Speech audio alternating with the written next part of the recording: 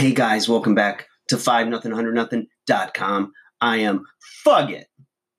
That stands for the fittest underdog guru using intelligent tactics. All right, guys, I want to tell you a little something today, and that is that the best view comes after the hardest climb. And basically, if you've ever been an athlete or a musician, or are in a profession where it took a lot of repetition, repeating a process, grinding, sacrificing to get ahead, to be better, and having um, no guarantee that it was ever going to produce for you, right? And then once you get there and you realize all the work it took, all the sacrifice, all the time, the dreaming of it, the almost tasting it, and then it's there, it is truly the best view.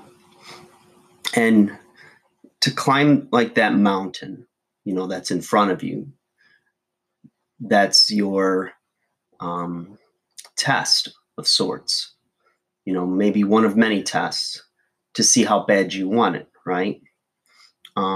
To climb that mountain and to go further, there's habits, behaviors, and things that as you go and you climb higher and higher, realize are dead weight.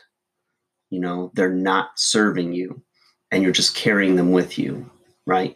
Like you ever go through, let's say you're going to move and you don't even realize how much crap you really have and how you use probably less than 30% of it on a daily basis or weekly basis, right? And the same goes for your climb, your journey. How much do you need to sacrifice to go to the next level?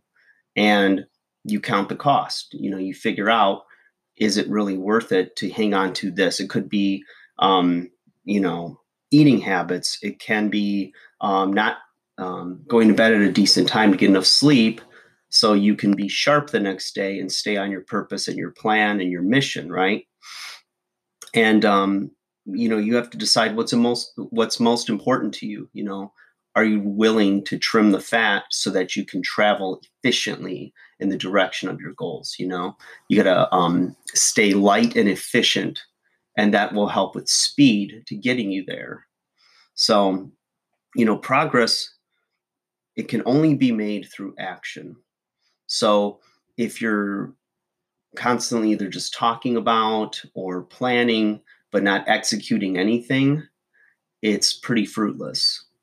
And you've got to take action. Most of us don't like letting others down, right? Whether it's family, friends, a loved one, your boss, whoever. And we like to, try to be Superman, Superwoman to everybody because we want people to hold us in a good light. We want our reputation intact. We want to be loved, right? Everybody does. And there's nothing wrong with that. But if we want, and we fear letting others down, notice how we tend to accept letting ourselves down.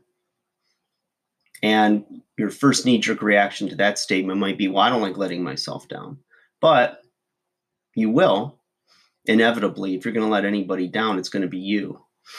And, you need to love yourself enough to hold yourself accountable. You need to hold yourself accountable because you're worth it. Love yourself enough to see failure as another learning lesson and a stepping stone. Like, share, subscribe.